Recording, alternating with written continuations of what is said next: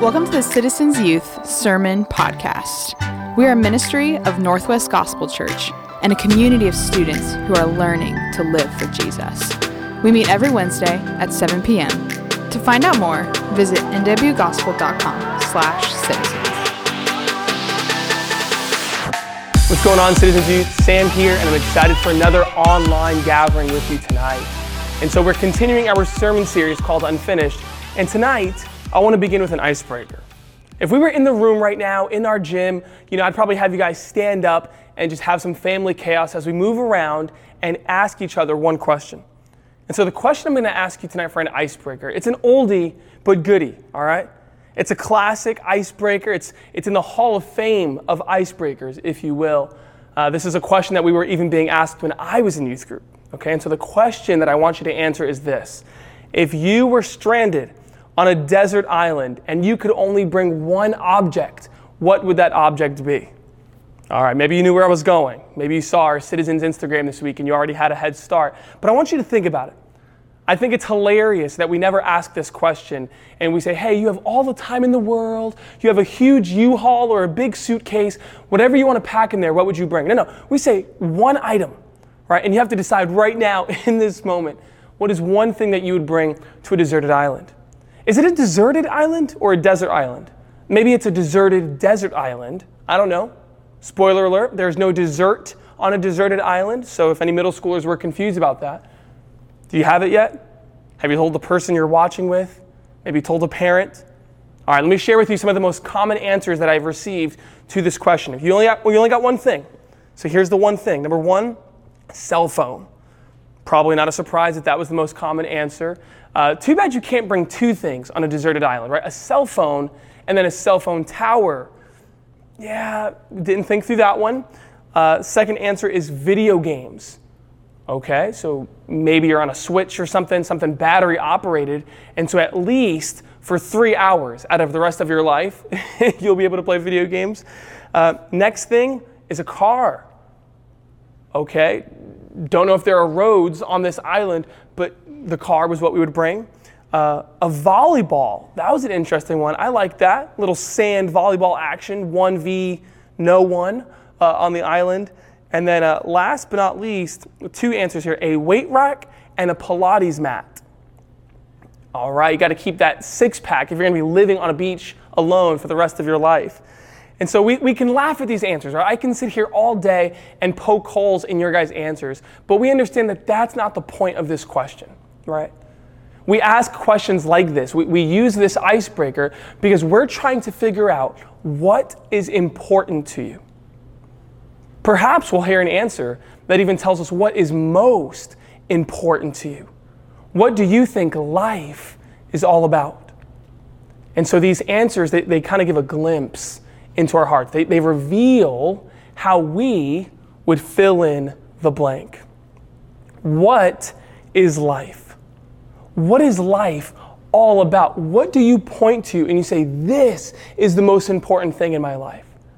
And so let's look at those answers again, okay?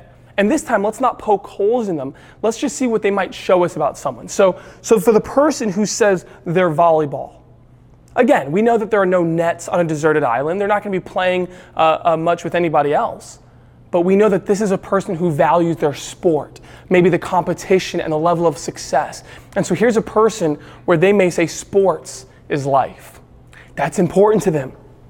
For the person who said their cell phone, we know that this is a person who values connectivity. And for them, their friends are important. Friends is life. Maybe one of the people who said cell phone, they're not thinking primarily of their friends and their connection to their friends. They're thinking of their influence for their followers. And that cell phone represents their platform and their influence. A person who says video games, we know that there's someone who values fun. For them, fun is life. For the person who says their car, it's not about the driving, it's about the freedom. It's about their independence, and that's why they chose that one. For the person who says their weight rack or the Pilates mat, obviously this is a person who values fitness. And so these answers, again, they give us a glimpse into each other's lives. They show us how we fill in the blank. And so my question for you today, students, is bigger than what's important to you.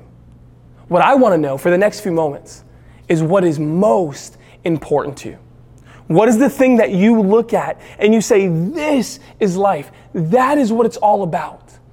How do you fill in the blank? And that's the title of my message tonight, students. It's fill in the blank. You got to fill in the blank. That's what we're going to do tonight, and that's what I want you to do. You need to fill in the blank. And so for the next few moments, I'm going to give you an answer. I'm going to show you from the Bible a really good answer that I think will go really nice in your blank. And I hope that you understand this. I hope you hear it and internalize it, because as you get this, everything else will take care of itself. And so let's dive right in. We're going to continue where we dropped off last week, verse 18. Check it out. Yes, and I will rejoice. For I know that through your prayers and the help of the Spirit of Jesus Christ, this will turn out for my deliverance, as it is my eager expectation and hope that I will not be at all ashamed, but that with full courage, now as always, Christ will be honored in my body, whether by life or by death. For to me, to live is Christ. So there are two things that we're going to see today. One about life and one about death. And the first thing that we see about life is this. Life is about living for the one who saved you. Life is about living for the one who saved you. We see how Paul fills in the blank right off the bat, right? He is in prison, and the things that he's thinking about are not his followers. He's not thinking about his social media influence. He's not thinking about how much money he has in the bank or if people like him. No, in this dire situation, as he is sitting in prison, those things aren't life. That's not what's most important about him or in his life. No, in prison, he reveals his primary hope. He reveals his primary goal for his life, and it is this, that Christ will be honored. That's his goal. That's what he's thinking about in prison, to give Christ honor. What does it mean to honor someone? Well, the definition of honor, it's pretty simple. It's to magnify. It is to make much of someone, to hold in high regard. So Mulan, their hope was that Mulan would bring honor to her family, bring honor to us all. And so honor, right? To magnify, to make much of something. Think of it like this. When you walk into a museum, where is the artwork? The artwork is not in a cabinet that you open and you try to find it. The artwork is not stuffed away in some dusty corner. The artwork is placed high and lifted up on a wall so that everyone could see the beauty and the worth of that artwork. We are giving the artwork a position of honor, okay? And so here we have Paul, and he says, I want to live to honor something. I want to live to magnify and make much of, not of artwork, but of Jesus Christ. You see, his overarching purpose in life, the goal that gave everything else direction and meaning, was to point to the one who, out of love, came down from heaven, offered forgiveness and grace to you, taking your place on the cross so that you could be reconciled to God. And that story right there, as simple as I can say it, that story is full of beauty and worth. And Paul says, that's what I want to honor with my life. That's what I want to point to with everything that I am. To say it really succinctly, he says, for me, to live is Christ. To live is Christ. How do you fill in the blank, student? We see how Paul fills in the blank. He says, for me, Christ is life. Simple answer, right? Christ is life. How do you fill in the blank? How would you answer this question? What is the point of your life? You know, some people, they're going to look to you and they go, dude, this is too deep. You're too young for this, right? Like, you're just a kid. You'll figure out those things later. But students, what I'm talking about today, the questions that I'm asking you are questions that will shape the rest of your life. Let me give you another illustration. What we're doing today is this. Do you know how they form metal?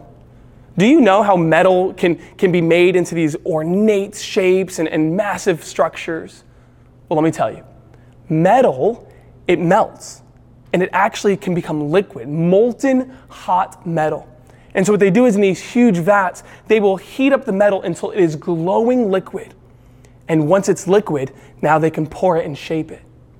But before they get to that point, what they need to do is they create metal casts. And that's the most important step, because before you can pour liquid, you need something that can capture it, that can contain it, and can shape it. And so you have your cast. You have this foundational structure, and once you pour the liquid in, the liquid metal, eventually it will cool, it will harden, and it will be set. And the shape that it will take is the shape of your cast. And so you know you better have that cast right. You see, students, what we are doing today is you are creating a cast. You are creating a framework by answering these questions into which every part of your life will be poured into. You're teenagers, I understand that, and it can seem like this is, so far away, but if you wait to create the cast until you have the hot metal, it's too late. And so this question that I'm asking you is the cast. The way that you spend your life, the career that you choose, the person that you marry, the way that you will build your family, the way that you will pursue all of these other things in your life, those things will be shaped by this framework. The most foundational thing that you can do is fill in the blank. Fill in the blank. How do you fill in the blank? You see, Paul's answer was super clear. He's like, hey, for me to live is Christ. Christ is life. Simple, but it's not easy. It's not easy at all. And so this is why Paul says what he says in these verses. Look what he says.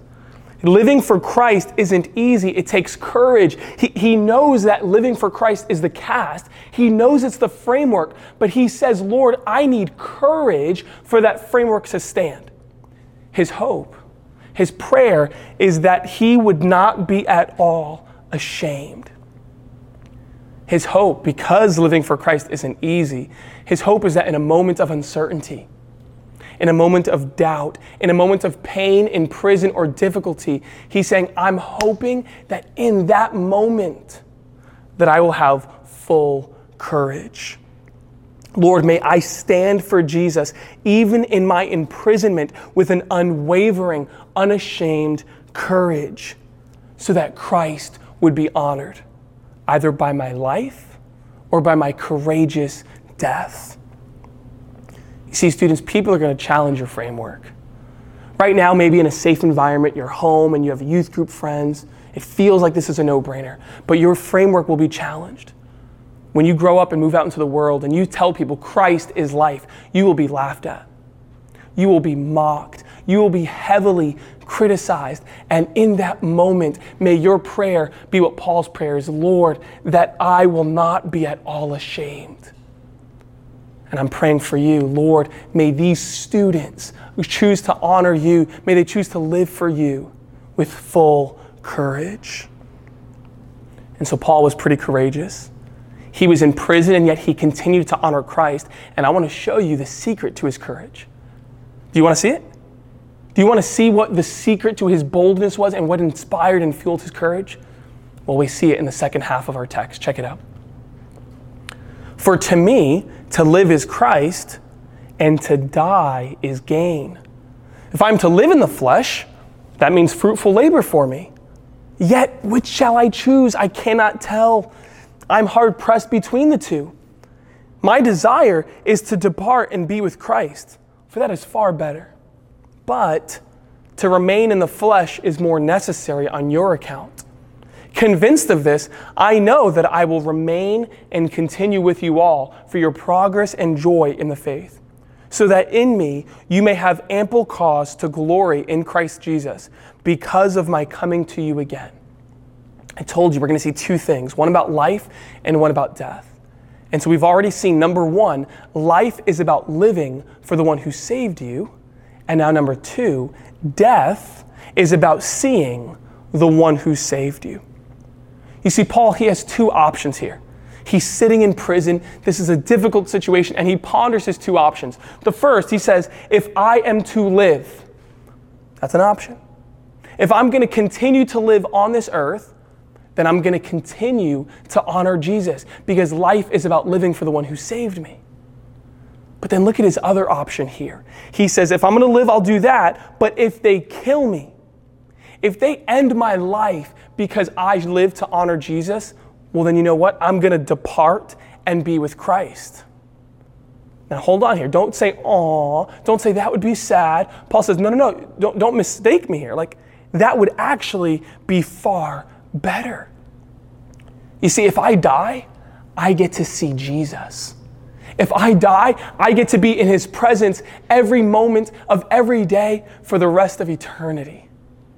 And so Paul, he's like, man, that would actually be better. I'm kind of torn here. And the reason why he's torn is because he's in what I call a win-win situation. If I live, I win. If I die, I win. So I don't really know what to choose. You see, we don't usually think like this, right? We think to live is winning, to die is losing. If you were to die tomorrow, you would be thinking about all of the things that you haven't done yet, right? You got goals. You want to get married. You want to get a license. Maybe not in that order, right? You want to have a family. You want to build a career. You want to see the world. But you see, Paul, he's not thinking about all of the things that are left unchecked on his bucket list.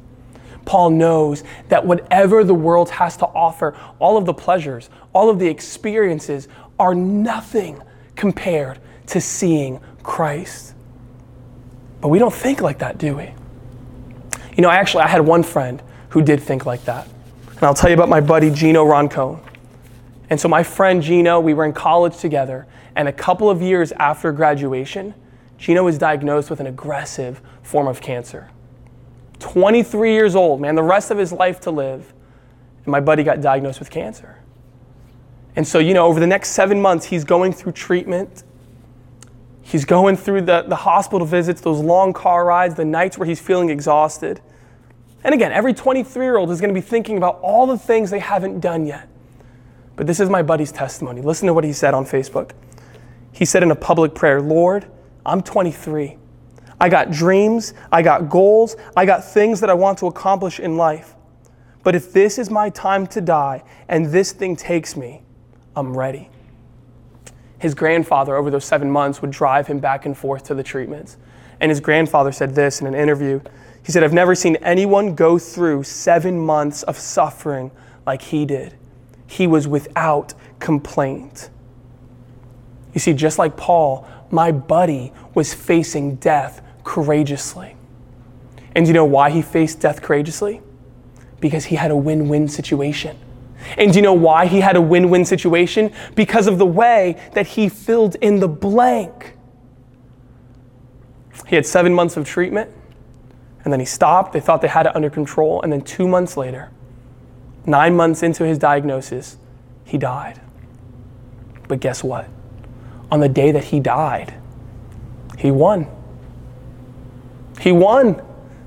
Because he was in a win-win situation. As a matter of fact, he is still winning right now as he is sitting in heaven face to face with our Savior. See, it was a win-win situation because of the way that he filled in the blank. And students, when you decide that Christ is life, when you decide that living for Jesus is what life is all about, you cannot lose in death. It is far better. It is far better. When Christ is life, you can't lose in death. It's a win-win. When Christ is your life, when you fill in the blank with Him, you can't lose in death. You see, Paul, he ends this section, and he's going to tell us, he tells the Philippians, that he is convinced that he's going to continue on. We got a win-win here. And he says, I'm pretty sure that I'm going to live. I'm pretty sure that I'm going to remain and continue with you all. At some point, the Lord made clear to Paul that his time wasn't done yet. He had a lot more ministry to do for their progress and their joy in the faith. And so he's going to live to see another day. But even if he didn't, even if it was his time to go, what then? Our boy was in a win-win situation. Because when Christ is life, you can't lose in death. And so students, I'm going to end with the question I asked you earlier. How do you fill in the blank? You don't wait until you're in your 30s to figure this out. This is a question that every teenager needs to answer. What is life? What is the most important part of your life? How do you fill in the blank? You see, there's a lot of ways for you to fill in the blank, students. There are a lot of pursuits that you can go after with your life, but every single one of those pursuits, when death comes, it's game over. Sports may feel like it's the most important part of your life right now, but when you die, sports is over. It's win and then you lose. You can pursue fitness and your looks and your image, but when you die, it's over. Your friends, you think friends are the most important thing in life. My followers, my platform, my influence. When you die, it's game over. You see, there's only one pursuit. There's only one answer to this question that doesn't end in death. There's only one answer that you can give to this question that gives you a win-win situation, and that is following Jesus Christ. Because if you live, then you honor him and you live to draw the world's attention to his beauty and his worth. But when you die, you get to see the one that you've been living for all along. You see, students, when Christ is life, you can't lose in death. Live for Jesus. Fill in the blank. Fill in the blank today and put Christ's name there. Let's pray. Lord, we just thank you for all of the wisdom and the truth that is contained in your word. Even just a few verses, Lord, it gives us enough to chew on for hours upon hours of time. And so, Lord, I pray for these students. They are being bombarded with potential answers to fill in the blank. But Lord, would you make those pursuits, would you make those answers become stale in their mouths? Would you help them to see them for what they really are, shallow and empty pursuits? Father, I pray that they would pursue you with all that they are. I pray that they would fill in the blank with your name, that they would fill in the blank with your glory, that they would fill in the blank with Christ. And Father, I pray that wherever they go in their lives, no matter how long their lives are, they would experience the goodness of having the win-win situation that is following you.